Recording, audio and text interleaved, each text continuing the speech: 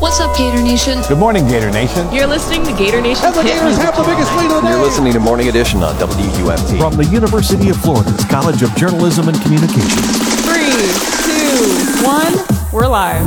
Hi, everyone. This is The Communicator, the University of Florida College of Journalism and Communications podcast, where we dive into the latest in media, picking the brains of top faculty and staff around the Gator Nation. I'm Matt Abramson, Director of Media Services for WFT with Lorenzo Pasava and Catherine Flaherty. Thanks for joining us. Hey, happy to be here. Today we're speaking with Dan Windels, an advertising professor here at the College of Journalism and Communications, who also happens to be one of the most beloved faculty members at UF and has an IMDb page that most would envy. Thanks for joining us, Dan. Welcome. Hey, thanks for coming out. Thanks so much for having me.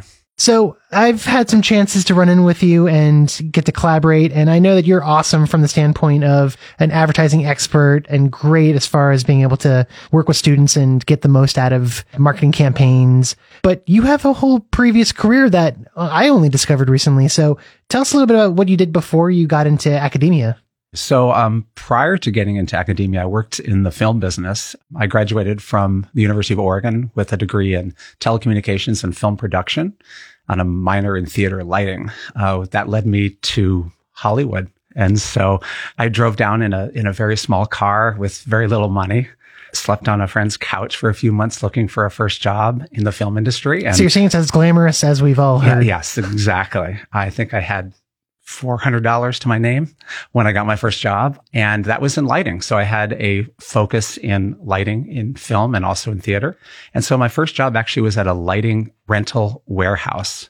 It was very unglamorous, and we pulled lights off shelves for movies, but I got to learn the equipment and meet people, and that was kind of my entry point into the film industry. That's wonderful. And so how long were you doing the warehouse position before you started really getting involved in some of these big names? At least 3 years longer than I needed to, which was 3 years. No, it was a wonderful learning opportunity. And I was there for about 3 years building connections. And I would occasionally be brought in on weekend commercial projects where I was able to learn on the fly. And then once I built up enough contacts and I felt I had enough work available, I made the transition from a steady job to more of what's a freelance job doing film lighting. Excellent. So give us some of like the greatest hits, some of the films that you think were some of your favorites or the ones that you humble brag the most about. Well, so there's two stories I love to tell. One is just my first day working in film lighting, working in the lighting rental warehouse. And so that very first day, we loaded a bunch of lights onto a big truck. I had no idea what these lights were. It was filled to the ceiling, and we pulled up on the Sony lot and we opened a stage, and it was the movie Hook they were filming. And so there was a huge ship in a tank of water, and it was absolutely surreal. And so that day I was like, I made the right choice. Oh yeah, Rufio. Yes, exactly. 3 years later is when I made my transition to film. But one of my favorite movies was working on the movie Amistad. It was a period piece. And so we did the filming locations in the Northeast. We converted towns from circa 2002 to probably 1860. And so it was really amazing to see the transition of an area of a town into a period piece, and just being part of that narrative story, knowing that it was really history, was wonderful. I think of so many industries that are very local, like, the Gainesville TV market, and how a reporter nowadays, a multimedia journalist, does 5-6 positions from filming, reporting, editing, posting on social, doing additional web stories. Has the field of lighting and electrical in the film context changed, evolved with new technology, or consolidated for fewer people doing more work? Well, it depends what level you're working on. So I was working on extremely large budget movies, so often over $100 million.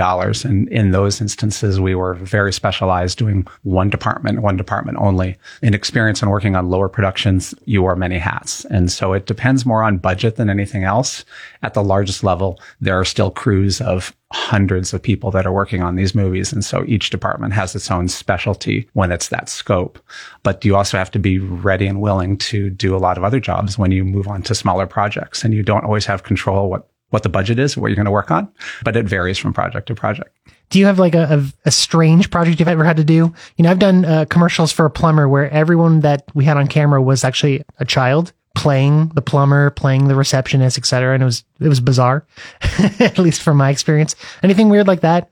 I think the one that's the most unique, and again, I'm really dating myself. I worked on Space Jam, and not the one that came out like 5 years ago, but the one that came out like 25 years ago. It's still cool. And that was really bizarre because Michael Jordan would come in onto an enormous green screen set, and we had a bunch of NBA players that were not stars like him, that were dressed head to toe in green outfits. And so he was playing basketball against these NBA players that were completely in green. So that was really interesting because it was really hard as a young person working on a film set to see how this was going to turn into the movie that it turned into. And so there's a whole nother, hundreds of people after we finish production that go into building all of that on the digital side. So that was probably the most unique experience I ever worked on. Excellent. Hey, so this is Renton. I'm just wondering, with your time in the industry and the amount of years that you spent working on film sets and seeing different types of productions, what maybe advice do you have for people who are either entering the field or have been in it for a while and might think maybe this isn't what I'm cut out for, or maybe I would like to explore a different creative field that might be related, but there's other options out there. And maybe how did you navigate that kind of journey? It's a great question. Again, a lot of how your career develops in film depends on what level you enter. So the budget is just about everything. As a 22-year-old who got in my car and drove to Hollywood, I wanted to work on the biggest movies I could find. And so I did a very deliberate path. I think on that path, finding an area of specialization, something you love, is key. And there are dozens of departments, right? So I was interested in lighting, but I could have just as easily been into, operating the camera or doing costume or props or editing. But finding that one area and spending a lot of time building your skill set in that one area. So as I said, I worked 3 years in a lighting rental warehouse, a job I could have got at age 16, but it was invaluable. I met tons of people. I learned how the lights worked. I learned how to build lighting plans, and I was prepared when I finally made that transition. If you're going to work in a much smaller or lower budget, it's about how can you be lean and mean, and how do you get sort of a little bit of knowledge in every single department? Because you're going to be, if you're the director, you may be called on to move a light. You may be called on to act. You may be called on to do editing, putting your credit card down to help fund the project. And so understanding the level that you want to get into, and then kind of looking at the landscape and seeing how can I best prepare myself for that specific level. I think it's incredibly challenging if you're going to try to do multiple levels, right? It's almost like an entirely different project or industry, depending on the budget. So do you look at natural light and go, blasphemy? No, I love natural light is great. I mean, magic hour. I mean, that's the best time of the day, right? That's when panic sets in on a movie set because it's the best time of the day and all the lights go away and maybe it's just a bounce card or something. So no, natural light is amazing. I'm so happy to hear that because I love shooting on Sonys and just natural light and crank up the ISO and let the camera compensate, but utilize what you have there, which might be practicals that do cast light into the scene, but use what you have at your own advantage. Move a floor lamp if need be. You don't have to spend thousands of dollars to pull off the look, right? Exactly. I mean, one of the best cheap lights that almost everybody had back until a few years ago was the infamous torch light that you'd have next to your couch. Why? Because it just bounces off the ceiling and it gives a nice soft glow to everything. So very simple lighting, especially with today's cameras. It's much easier with digital. With film, a lot of times we had to compensate for the film stock and just the light had to be so intense to register. So with today's digital cameras, the amount of light you need has drastically reduced. And so you can do a lot with a little. Are lights fully LED, or is it still kind of a wild mix of types of... It's definitely a wild mix. There is an enormous amount of LED lighting in the film industry. LED strips are used in almost every movie where you see any kind of little blinking or twinkling or nice little underlights. So those are huge parts for very close-up scenes. But the big scenes on stage still require enormous amounts of lights to, if you're taking a dark stage and trying to make it look like it's 12 o'clock noon on a sunny day, you need an enormous amount of light to do that. So having worked in Hollywood and doing lighting for a number of years, what really made you want to make that transition to something outside of Hollywood, in your case, advertising? What was the impetus for that? And then, what kind of made you say finally, all right, I'm going to try my hand at something else? I know it's a wonderful question. There is a certain amount, there's a ceiling that you run into very quickly when you're working on big movies. One of the great aspects was I was able to specialize in something. One of the downsides of specialization is you're specialized. You are in that one very particular area. It's hard to jump out into other areas. And so I worked for about 10 years working on large movies. And at that point, the sort of key decision is, do I want to continue to move up in lighting, which would be becoming a gaffer, maybe move into cinematography eventually. And one of the big things that caused that shift was just the enormous time commitment. Movies are wonderful to work on, but you're often doing 14, 16 hours a day. You're often starting at 6 a.m. on a Monday and finishing at 5 a.m. on a Saturday. And then you have 24 hours off and start it all over again. So I wanted to get into something where I was able to have a little more creativity. Again, it sounds odd saying that there isn't a lot of creativity in film, but when you're siloed into one space, your creativity is limited by what you're doing. And I did love it, but I just felt it was time to move into something else. And honestly, I was getting older and it's really rough on your body. It is a long, brutal, when you're on a 100-day production, it is really, really exhausting. And so that's kind of where I started looking around to say, what are some other things that I would love to do? And, I found lighting because I love to do it. And I said, if I'm going to move, I need to really be excited about what that next move is going to be because it's going to be dramatic. I decided I want to step completely away from film. I decided that there was other things I want to do with my life. There's other things I want to engage with. And so I started looking around about, what those things might be. There's a lot of downtime when you're doing film production. So you spend a lot of time feverishly setting up the next scene, and then you hit pause and you just kind of sit quietly while they film it. And during those times, I would bring books and magazines and look at what are some cool opportunities and things to do. And I happened to, because I worked on a lot of TV commercials, advertising was something that was somewhat connected to what I was doing. I wasn't sure what part of advertising that I really liked. And so I started reading about it, and I discovered this thing called strategy, which in my sort of basic way of looking at it is, are you curious about people? And I've always been curious about people. And so that was sort of what led me to this new path. How I got out of the film business, in all honesty, was I wrote a check to a grad school. I knew I would not do it if I didn't commit myself, because you make really good money in film. And to walk away from that, I needed a little bit of force. And so once I applied and wrote the check, I knew I couldn't turn back, but I never regret that decision. And you went from Oregon to California to University of Texas at Austin. Longhorns, yes. Oh yeah. Quite a change. It was. I had never been to the state of Texas prior to that. And I remember distinctly, I was flying from Los Angeles to Austin, Texas to visit the campus. I was going to decide whether I was going to go there. I was already accepted. And the plane started kind of descending. And I looked out the side window and it's just barren and dust. And I just was like, just turn the plane around. I don't want to do this. I don't want to do this. I sat back, and the final approach comes out and I look out the window and the entire terrain has changed. And now it's rolling hills, the Texas Hill Country, and trees and rivers and lakes. And I'm like, I don't know what happened in the last 15 minutes going from West Texas to Austin, but I loved it. And as soon as I touched down there and saw Austin and the University of Texas, I knew I was going to go there. I'm Glenn Richards from WUFT Amplified. If you're like me, you appreciate how special the local music scene is here in North Central Florida, featuring indie rock, hip-hop, bluegrass, and so much more. WUFT Amplified is Florida's music series, filmed right here in Weimer Hall. This show rocks, guys, seriously. And you might not realize that WUFT Amplified is produced entirely by UF-CJC staff and students. To watch past episodes and discover your new favorite bands, check out wuft.org/amplified. Okay, so fast forward, I assume 2 years through the program, and you're out of school. What's the next step? What happens after you graduate with your master's? So the next step is a degree in advertising led me again to a job in an advertising agency. It's not the only way you can go, but I certainly wanted to do that.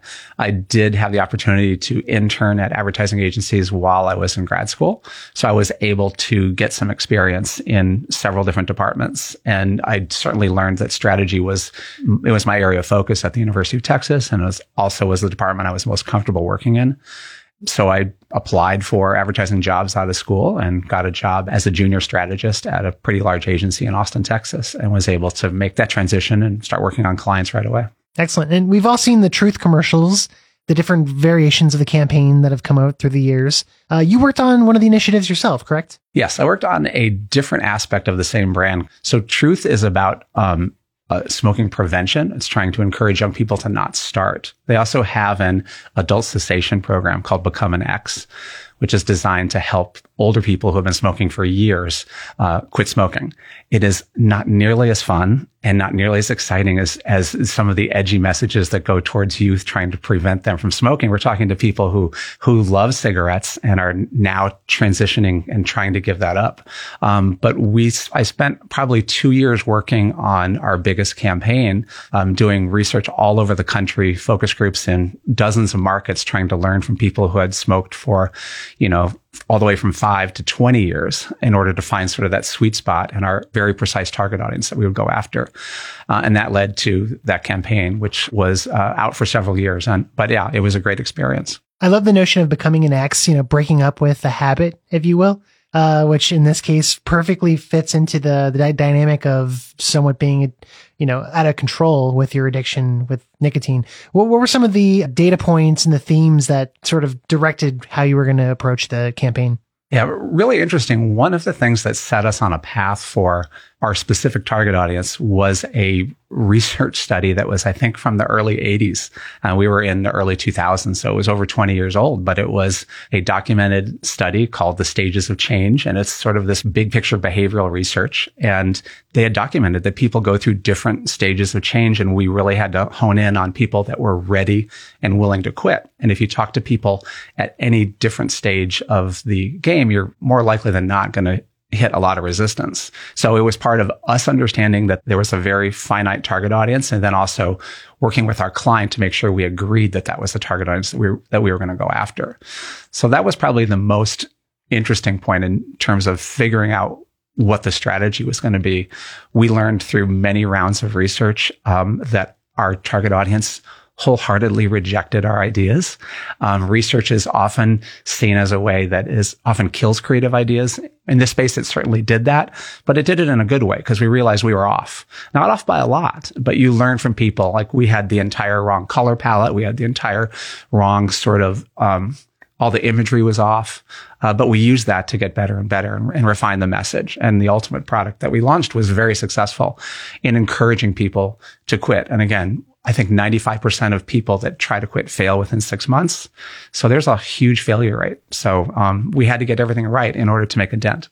Dan, how much of audience analysis and knowing who you're speaking to, what level does that play into on your decision-making on how you approach a marketing campaign or initiative? From a strategy point of view, it's absolutely everything. We could have discussions about how valuable that is to other people that work and touch the marketing mix. But from strategy, it's the thing we focus on the most. And we try to spend an enormous amount of time going in saying we don't know. We don't even know what we don't know. And we need to talk to people and learn from them. So the first conversations are less about us dictating to them or offering solutions and more about them just kind of opening up. And let's try to get to know who you are as an individual, what is going on in your life, and how can our brand possibly intersect with that. And so we spend a lot of time both in qualitative and quantitative research trying to understand that. Quantitative used more to validate, and qualitative used more to explore. On the larger campaigns, again, we spend an enormous amount of time, energy, resources to get that right. Everything that follows from that is dependent on us getting that right and getting that strategy right. And then we can set the other teams up for success.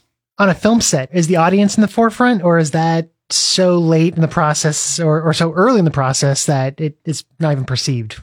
So I was moving heavy lights around, so I'm not sure how much I focused on that.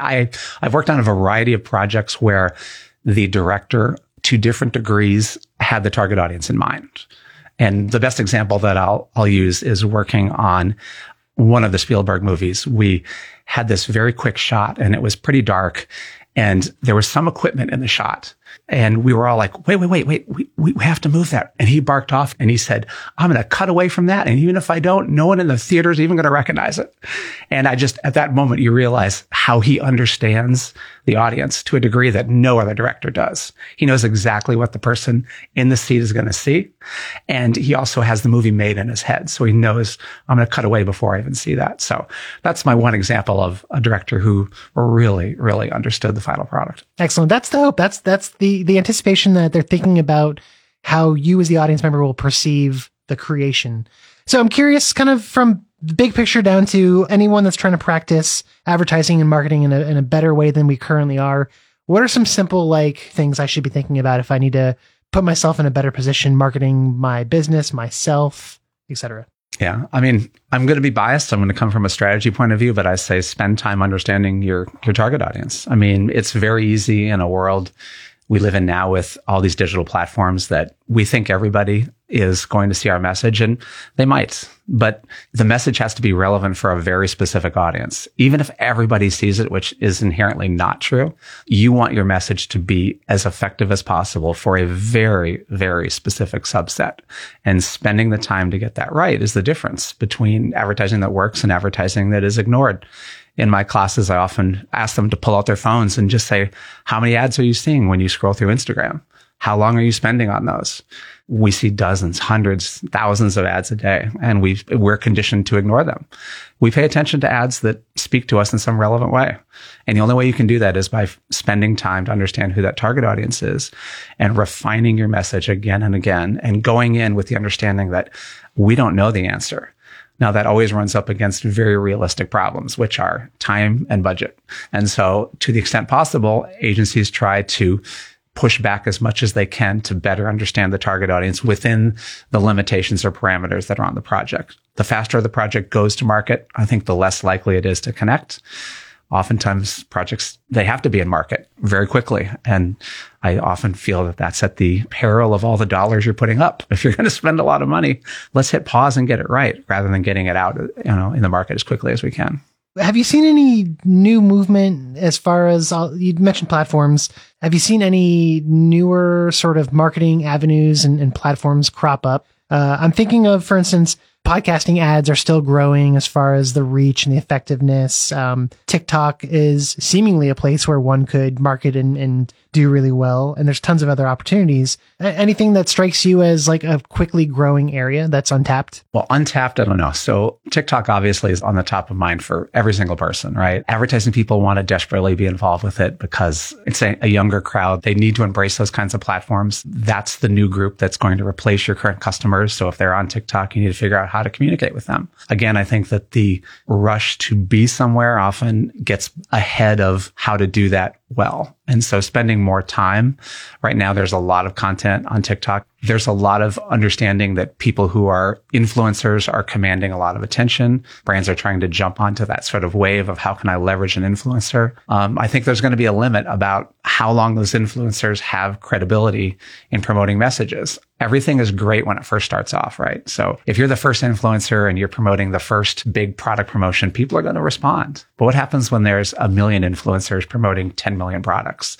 It's very hard to stand out. And that's where we go back to understanding your audience, understanding what kind of storytelling can we use in a platform like TikTok? How can we be engaging in 3 seconds or less? How can we be engaging in a vertical format with music in the background? What's shareable? What's not? And so, yeah, obviously TikTok is the place to be right now. But I think anyone who thinks they have a solution is probably a little ahead of the game. I think that there's a lot of learning that can still be done. Sure. Yeah. TikTok is sitting right now where Instagram was 5 years ago and YouTube was 5 years before that. So we'll be joking one time in the near future about all the old people that are on TikTok only. I remember when I got my first access to Facebook.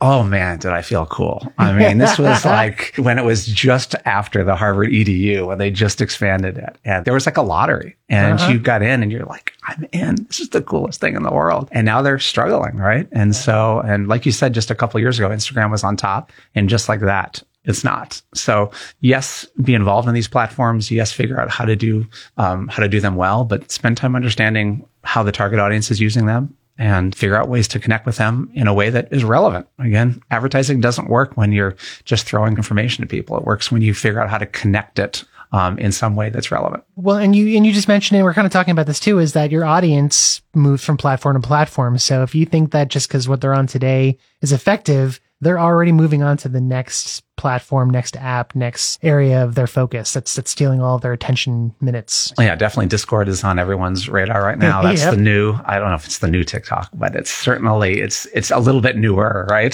So everyone's jumping there. And of course, platforms like Reddit that have much deeper conversations are great spaces as well. But for every AMA that's out there, that's great. There's also, you click on something and you're like, oh, I didn't want to see that. And so there's, those platforms offer their own very unique challenges for advertisers.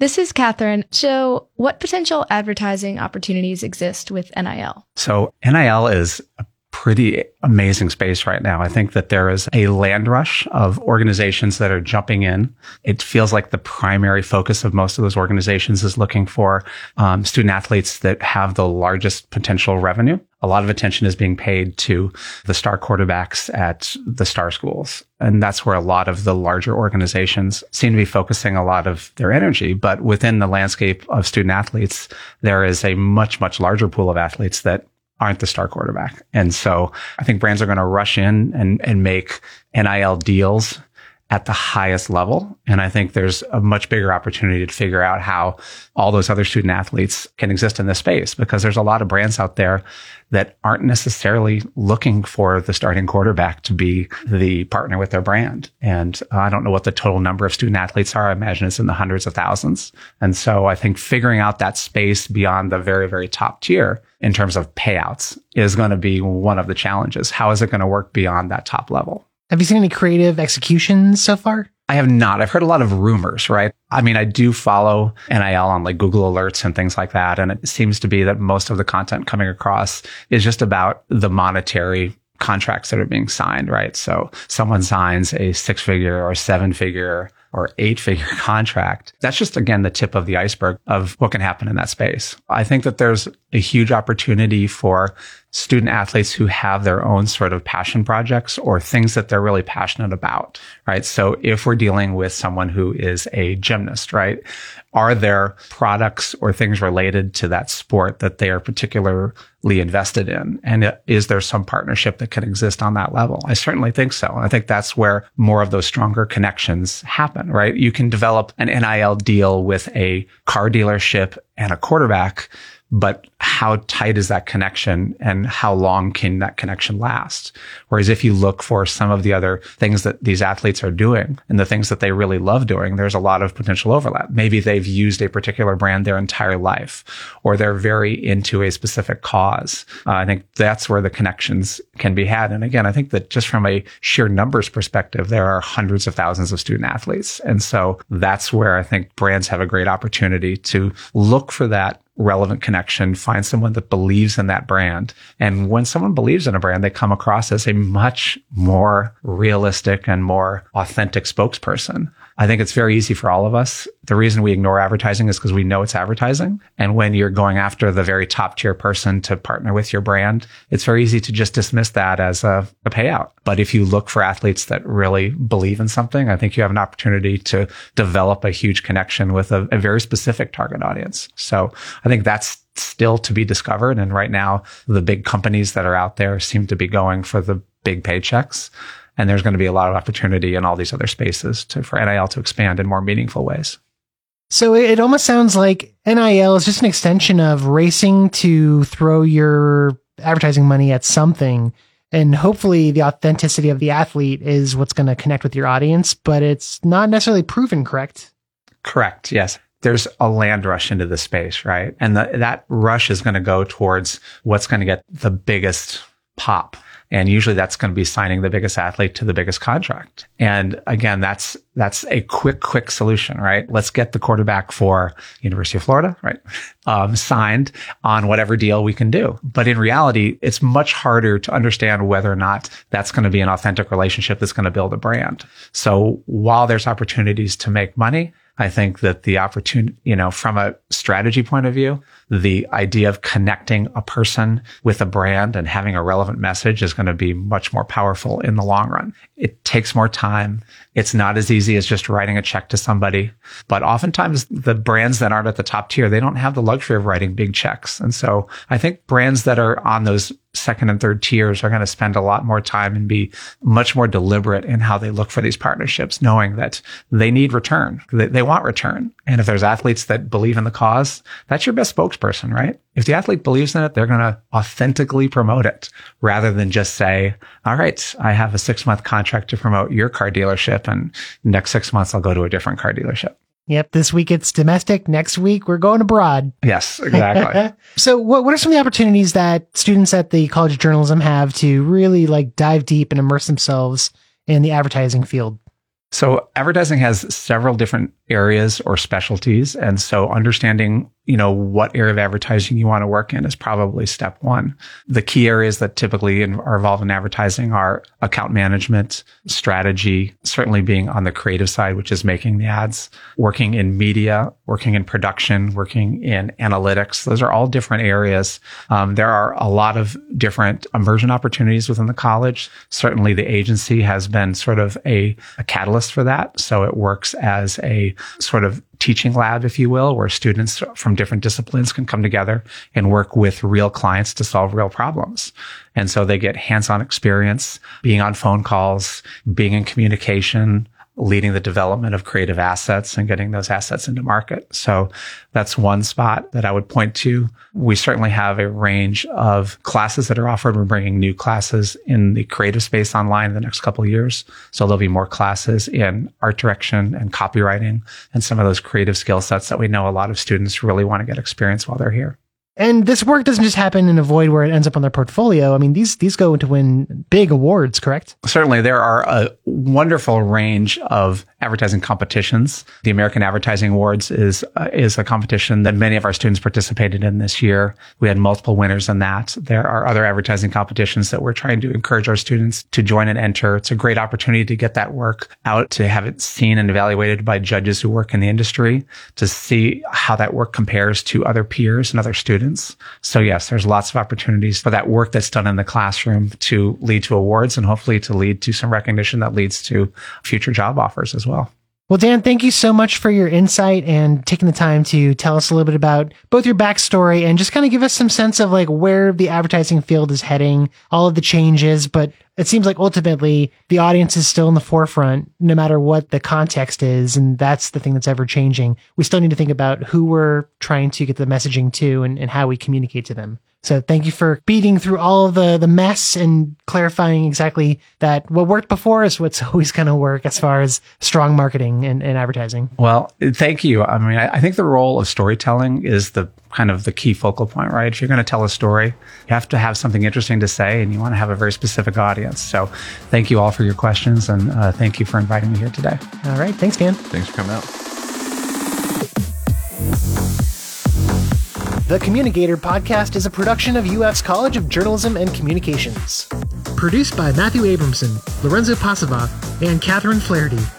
Go Gators!